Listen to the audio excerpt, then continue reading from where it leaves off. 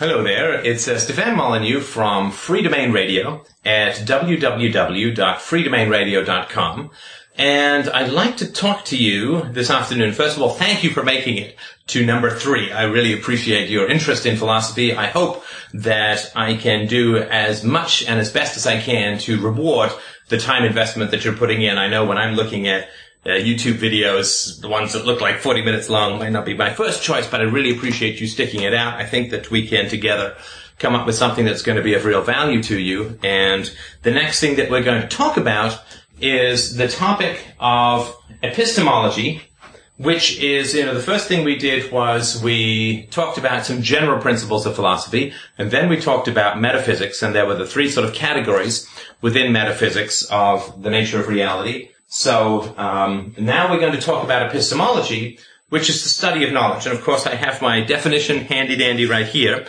and we'll start off with that, and this comes from Britannia.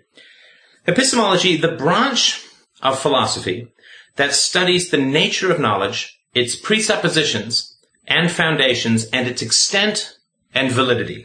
A little bit more of a detailed explanation since it's a little bit of a complicated topic. Study of the origin, nature, and limits of human knowledge. Some historically important issues in epistemology are whether knowledge of any kind is possible, and if so, what kind, whether some human knowledge is innate, i.e. present in some sense at birth, or whether instead all significant knowledge is acquired through experience, whether knowledge is inherently a mental state, or whether certainty is a form of knowledge, and whether the primary task of epistemology is to provide justifications for broad categories of knowledge claim, or merely to describe what kinds of things are known and how that knowledge is acquired.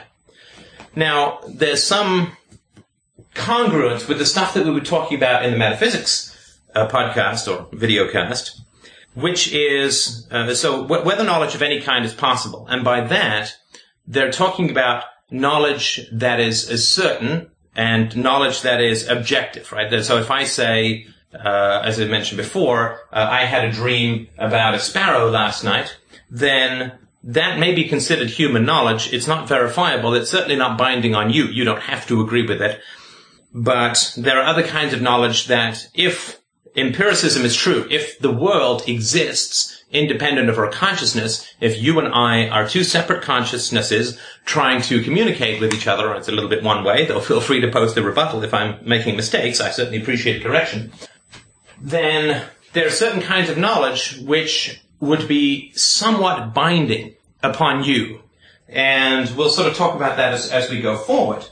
But this question of knowledge is very much related to metaphysics. So, for instance, if we believe that everything is an illusion, that we're a brain in a tank being manipulated by some demon in some sort of unfathomable external fashion, then we're going to have quite a different set of epistemology than if we believe that objective reality exists, consciousness is separate, we communicate through valid sensory organs and so on. You're going to acquire quite a different, or basically develop quite a different set of epistemology. But the same thing would be true for that intermediate position we talked about in the metaphysics podcast, about that physical and tangible reality does exist, but is inferior to the higher realm of sort of Platonic ideals and so on, and heaven and gods and so on. Now, I'm sure you're getting the hang of this as a whole. I just wanted to talk about the same kind of approach that I talked about in the last podcast, which was the approach of saying, if you argue with somebody, if you open up your mouth and begin to put forward some hopefully coherent ideas about something or other, whether you're talking about metaphysics or epistemology or any of these sorts of disciplines, the moment you do that, you are assuming quite a lot. You are relying on the existence of quite a lot of things. And this is as true of epistemology as it is of metaphysics, as it is for the other disciplines which we'll get to as we sort of build our case here towards a system of ethics that hopefully will be coherent and sensible and logical and not necessarily based on the existence of a divinity or some sort of divine being. So if I open my mouth and I start to communicate with you, obviously I can't say your senses are invalid. I'm not sure that I can say very logically that you don't understand language. You don't understand basic English or basic language skills. So, for instance, if I sort of walk down the street and start to have a debate with somebody, maybe they speaking in ancient Greek or something like that, and I have no idea what they're saying, and they have no idea what I'm saying, well, we can't really productively engage in any kind of debate. We could maybe do some hand signals or something like that, but we couldn't really engage in a debate. So if I'm going to debate with you, then it is incumbent upon me to assume, or in the nature, by the very fact that I'm debating with you, I'm revealing an assumption that is very important. You understand language. The world exists between us in some sort of objective way, so the words that come out of my mouth don't get transformed into their complete opposite meaning, that you don't have a language structure within your mind that processes language and produces the exact opposite meanings from the ones that I'm putting out. So when I say 2 plus 2 is 4, you don't interpret that as an omelet eats my armpit or something like that. Or 2 plus 2 is 5, or 2 plus 2 is green, or whatever. Pi plus pi equals good dinner, or something like that. So we have to, and I've sort of tried fairly consciously to not use a lot of technical terms when we're talking about philosophy. That's partly because I don't know that they're that helpful. They seem to be kind of alienating, and they seem to be a little bit on the overly academic side, but also because, huge respect for Socrates, who started this whole ball rolling.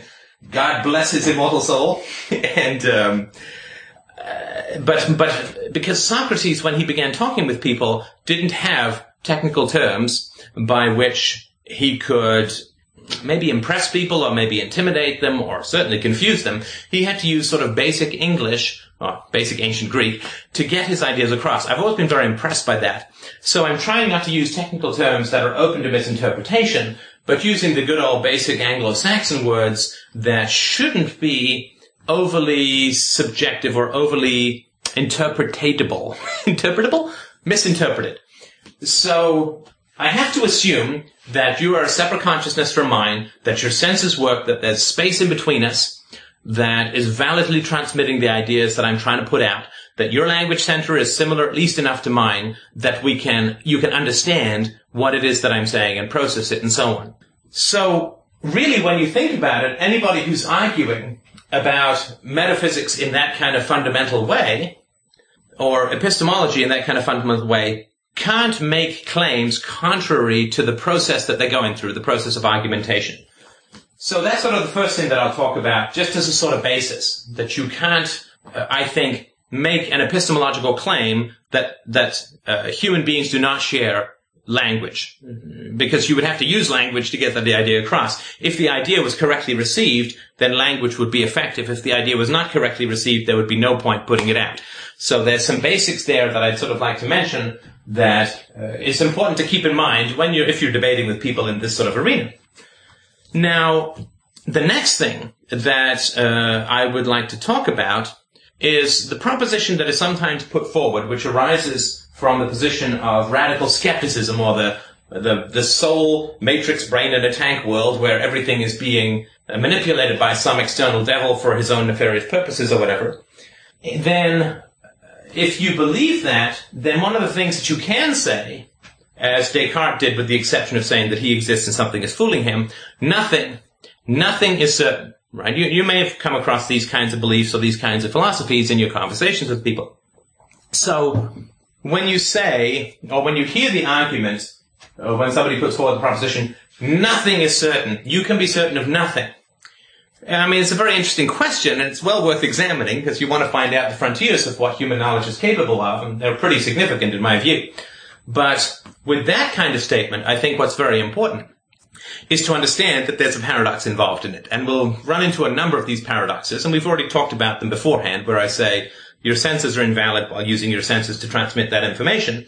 But there's a very powerful and fundamental paradox which disqualifies the statement, nothing is certain, from having any kind of truth value, and I'm sure you're way ahead of me here. The fact that somebody says nothing is certain is problematic, because they're saying, I am certain that nothing is certain. I am positive that you can be positive about nothing. It is indubitable that everything is open to doubt. You see, there's a complete paradox there which can't be solved.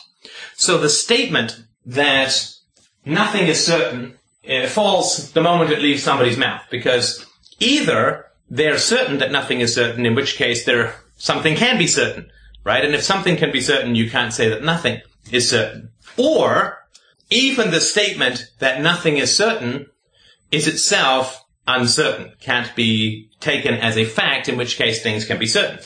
So it really doesn't add anything to any particular kind of human knowledge or truth or debate or productive conversation to say or put forward the proposition that nothing is certain. So I think that's a very important thing to understand sort of right up front before you sort of get into sort of further depths and details. Now, the next question that often comes up is why should a self-contradictory statement be considered invalid? So if I put forward a proposition that rests on the existence of a square circle, of a shape or an entity that is both square and circular at the same time, in the same place, then I have put forward something that can't be proven. I'm probably not going to win the Euclidean prize for ultimate rationality if I put forward a proposition based on the existence of a square circle. Now, why is it that, let's take nothing for granted here. The question is logic valid? Just because I put forward something that's illogical, does that mean that it's not true? But then the question is that we have to start defining is, what is truth? That's the fundamental question of epistemology is, what is truth? Now, truth has to be something a little bit different from opinion. So, for instance, I'm a big fan of the rock band Queen. My opinion is that the music is very good. Now, that's not quite the same as saying 2 plus 2 is 4. 2 plus 2 is 4, theoretically, and we'll get to sort of how this is the case, should be considered somewhat binding upon you as well. But the fact that I like a particular musical band, it doesn't have anything to do with your particular taste or whether you should or should not like them. So, it doesn't mean anything if I have an opinion. It does, like in terms of binding or truth value or something that you should adhere to. But if I put forward a logical proposition, then it could be said, and we'll sort of get to how, it could be said that that's something that's a little bit more binding on you than just, I like blue. I like blue is fine, and it's a true statement that I like blue, but it's not a binding statement that you must like blue or that that blue is universally the highest value color. It's a little bit sort of different. So, but the first question that we have to ask is, what is the difference between truth and opinion, and why is logic at all involved in the realm of truth? I wouldn't want to take that for granted, because there's lots of people who believe that there are alternative forms of finding the truth than logic. Right? Religion would be one, lots of different kinds of spiritualism would be another, certain kinds of collectivist thinking, which we'll get into when we talk about politics or others. There's lots of ways that people believe that they can get a hold of the truth without using logic. Just think of the astrology pages in your local newspaper. So the question is, why is logic related to truth? Where does logic come from? Well, it's my belief, and not just my belief, but I'm going to put forward as my belief, that the reason that logic is related to truth is because truth is something that is not defined simply within our own mind. Truth is the confluence. It's a bad way of putting it. Let me try that again. Truth is the congruence or the similarity between our mental propositions and the external universe. Right? So, we're back to props, ladies and gentlemen. This looks a little washed out. I'm just checking out the video. It is in fact orange. If it looks kind of like a lemon to you, it's not. Orange. Total eclipse of the bald. Anyway, so if I am going to come up with a proposition that says, this is an orange, I am holding an orange, then that's something that can be validated in the external world in a way that if I say, I had a dream about, as I mentioned last time, if I say I had a dream about a sparrow last night, there's no real way to validate that in the external world. There's no null hypothesis, there's no way of disproving it, and therefore it doesn't really have any particular truth value or falsehood value or whatever. It's just the statement, right? If I say I like blue, maybe you could validate that by the number of clothes that I have that are blue. Do I have any blue wallpaper? Whatever, right? So there's ways that you could validate that, but that's not quite the same as saying I had a dream about a sparrow last night, or this be an orange, my friends. So when you're starting to come up with statements that are related to external, tangible, material reality, then you're starting to deal in the realm of truth. You're starting to deal in the realm of truth, which requires external validation independent of your own consciousness, your own sort of idea. So if I say, I'm thinking of the number 9 in 3 minutes, and then you come back to me in 3 minutes and say, were you thinking of the number 9? And I go, yeah, absolutely. Then it may be true, it may not be true. There's no real way to validate it. It's one of the big problems with psychology, of course. There's no real way to validate it in the way that saying this is an orange can be validated by something in the external world. In this case, the all-seeing scientific camera.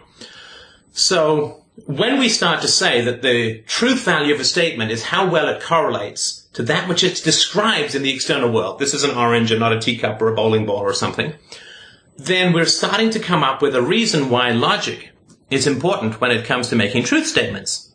Because logic is not just something that human beings make up. We didn't sort of arrive in this cloudy void of nothing in the world and just sort of make up these ideas of logic. And there are sort of 3 basic laws of logic, and you can look them up. Aristotle defined them, the genius that he was.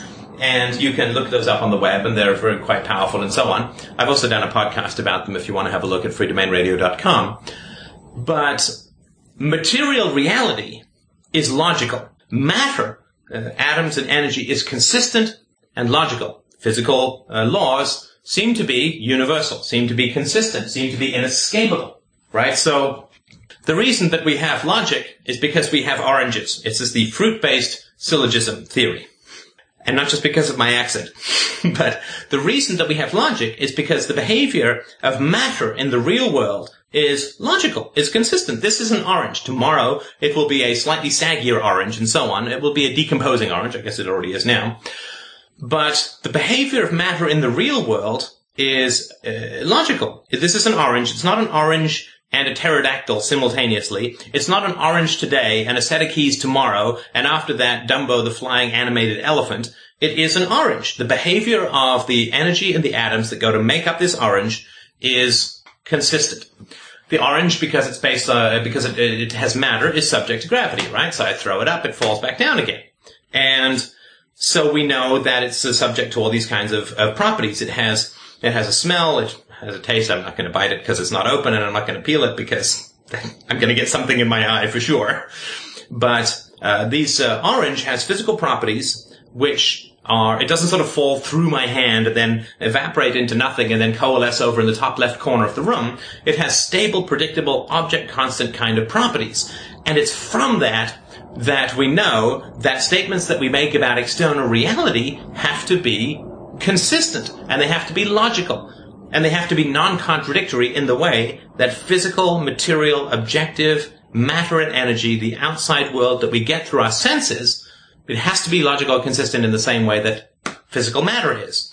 And of course, that's the whole process of science. Science is based on the idea that physical matter is stable and constant and subject to universal laws and this and that and the other. And so you know that a scientific theory is not valid if it says all the rocks in the world fall down when you let them go held in midair. But there's one place up around Glasgow, all the rocks fall up.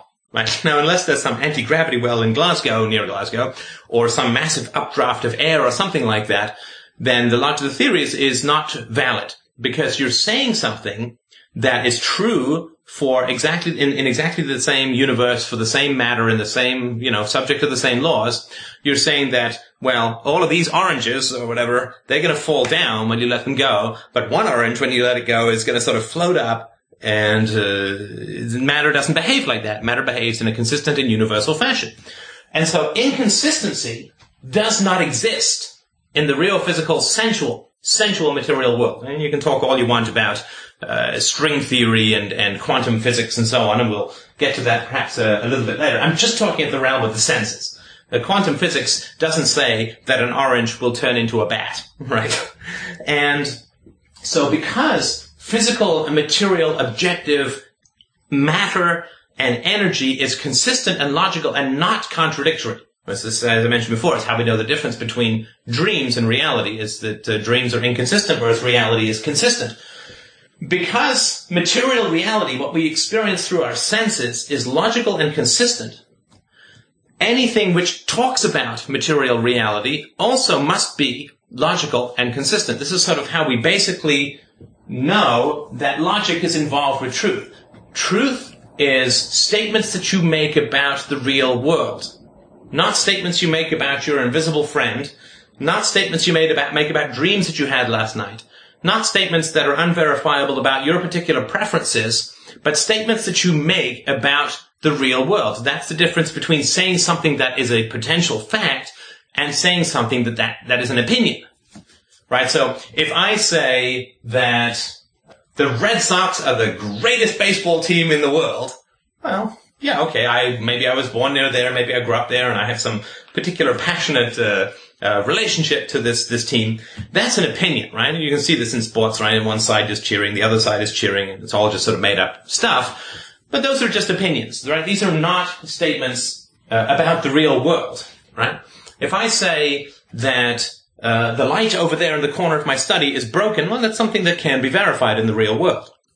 So this is a very important thing to understand when you're thinking about epistemology, that you have to have some definition of what truth is. And truth is a statement that you make about the real world.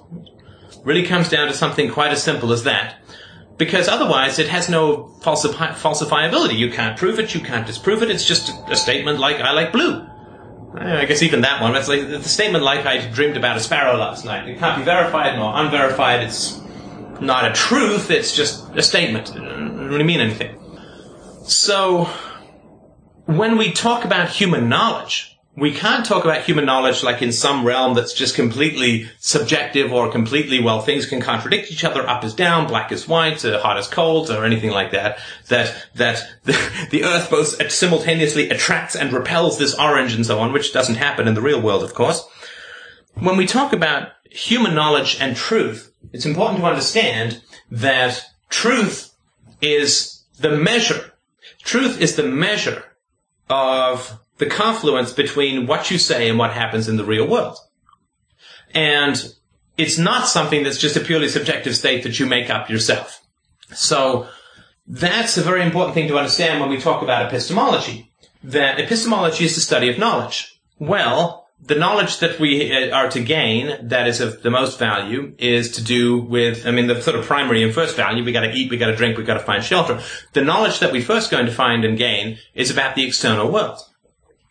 And it is because of that relationship between a proposition and the behavior of matter in the real world that we can put forward tests for truth, that we can have the scientific method, then we can also have the free market as a value, which we'll talk about a little bit later. But when you think about sort of a medical experiment, that's what they're trying to do. They say, if you take this ingredient, if you ingest this ingredient, then your XYZ illness will get better. Well, that starts off as a proposition. And then what do you do to establish it as a truth? Well, you give it out to the population, you measure their results both subjectively and objectively. Some of it's a little subjective in the realm of antidepressants and so on, but let's just say that there's something that's supposed to cure a particular kind of infection. Well, you go ahead and you talk to people in the real world. You give it to them, you give it to a control group, you have a double-blind experiment, and so you eliminate the possibility of the placebo effect and so on. And so the whole idea is to say, well, I have a theory or a statement that I would like to validate called, if you ingest aloe vera, then your zits will go away, or something like that. Well, that's a statement. And the question is it open to validation? And it has to be open to validation through some sort of way of examining external matter, right? So that's sort of something that I would like to talk about, and we'll talk about this a little bit more. I don't think I can do, just based on your patience, I don't think I can do all of epistemology in, I'll have to be going here, 36 minutes, maybe 40 minutes, but I don't want to tire out your patience.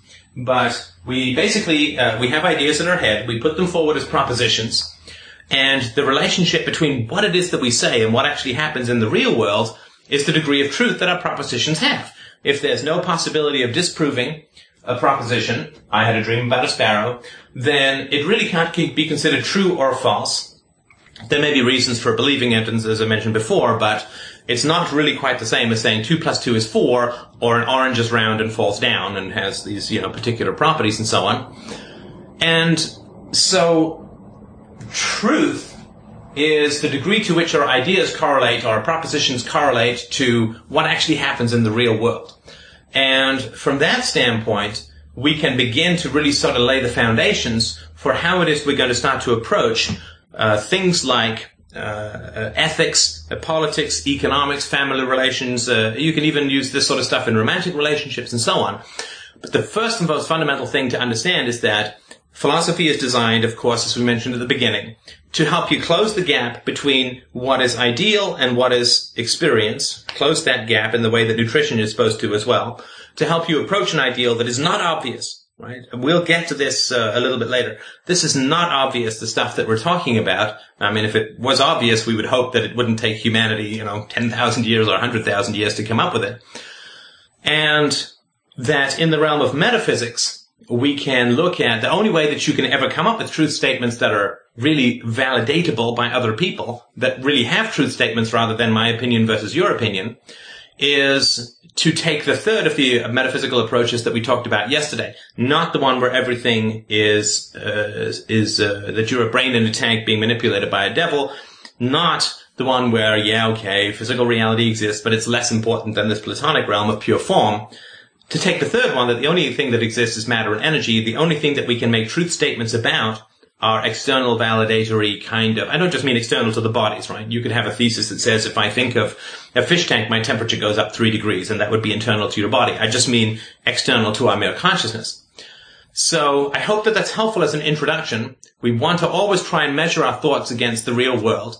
That's why we have to use logic. That's why it's only things that are logical actually match what's in the real world, because the real world is logical. The real world is logical and objective and empirical and non-contradictory and all this, and that's where we get logic from. If matter didn't behave in predictable ways, there'd be no such thing as logic. So I hope that that's helpful to try and help you to sort of understand that logic is how we organize our thoughts to be valid relative to the real world. And that's how we compare our thoughts using logic to what happens in the real world. And all of the principles by which we organize our thoughts are derived from how things behave in the real world, from the logical properties of matter. So I hope that this is helpful. I love this stuff, and I hope that it's interesting to you as well. I know that we're going through some kind of technical stuff at the moment. I think it's well worthwhile, because when we start to get into talking about politics and ethics and so on, we kind of don't want to just be going back to the realm of opinion. We want to sort of try and base it on things that are logical and things that exist in the real world. Otherwise, the whole point of philosophy has sort of been lost. And so I hope that this is of use and helpful to you. Thank you so much for listening, and I will talk to you next round. Thanks a mil.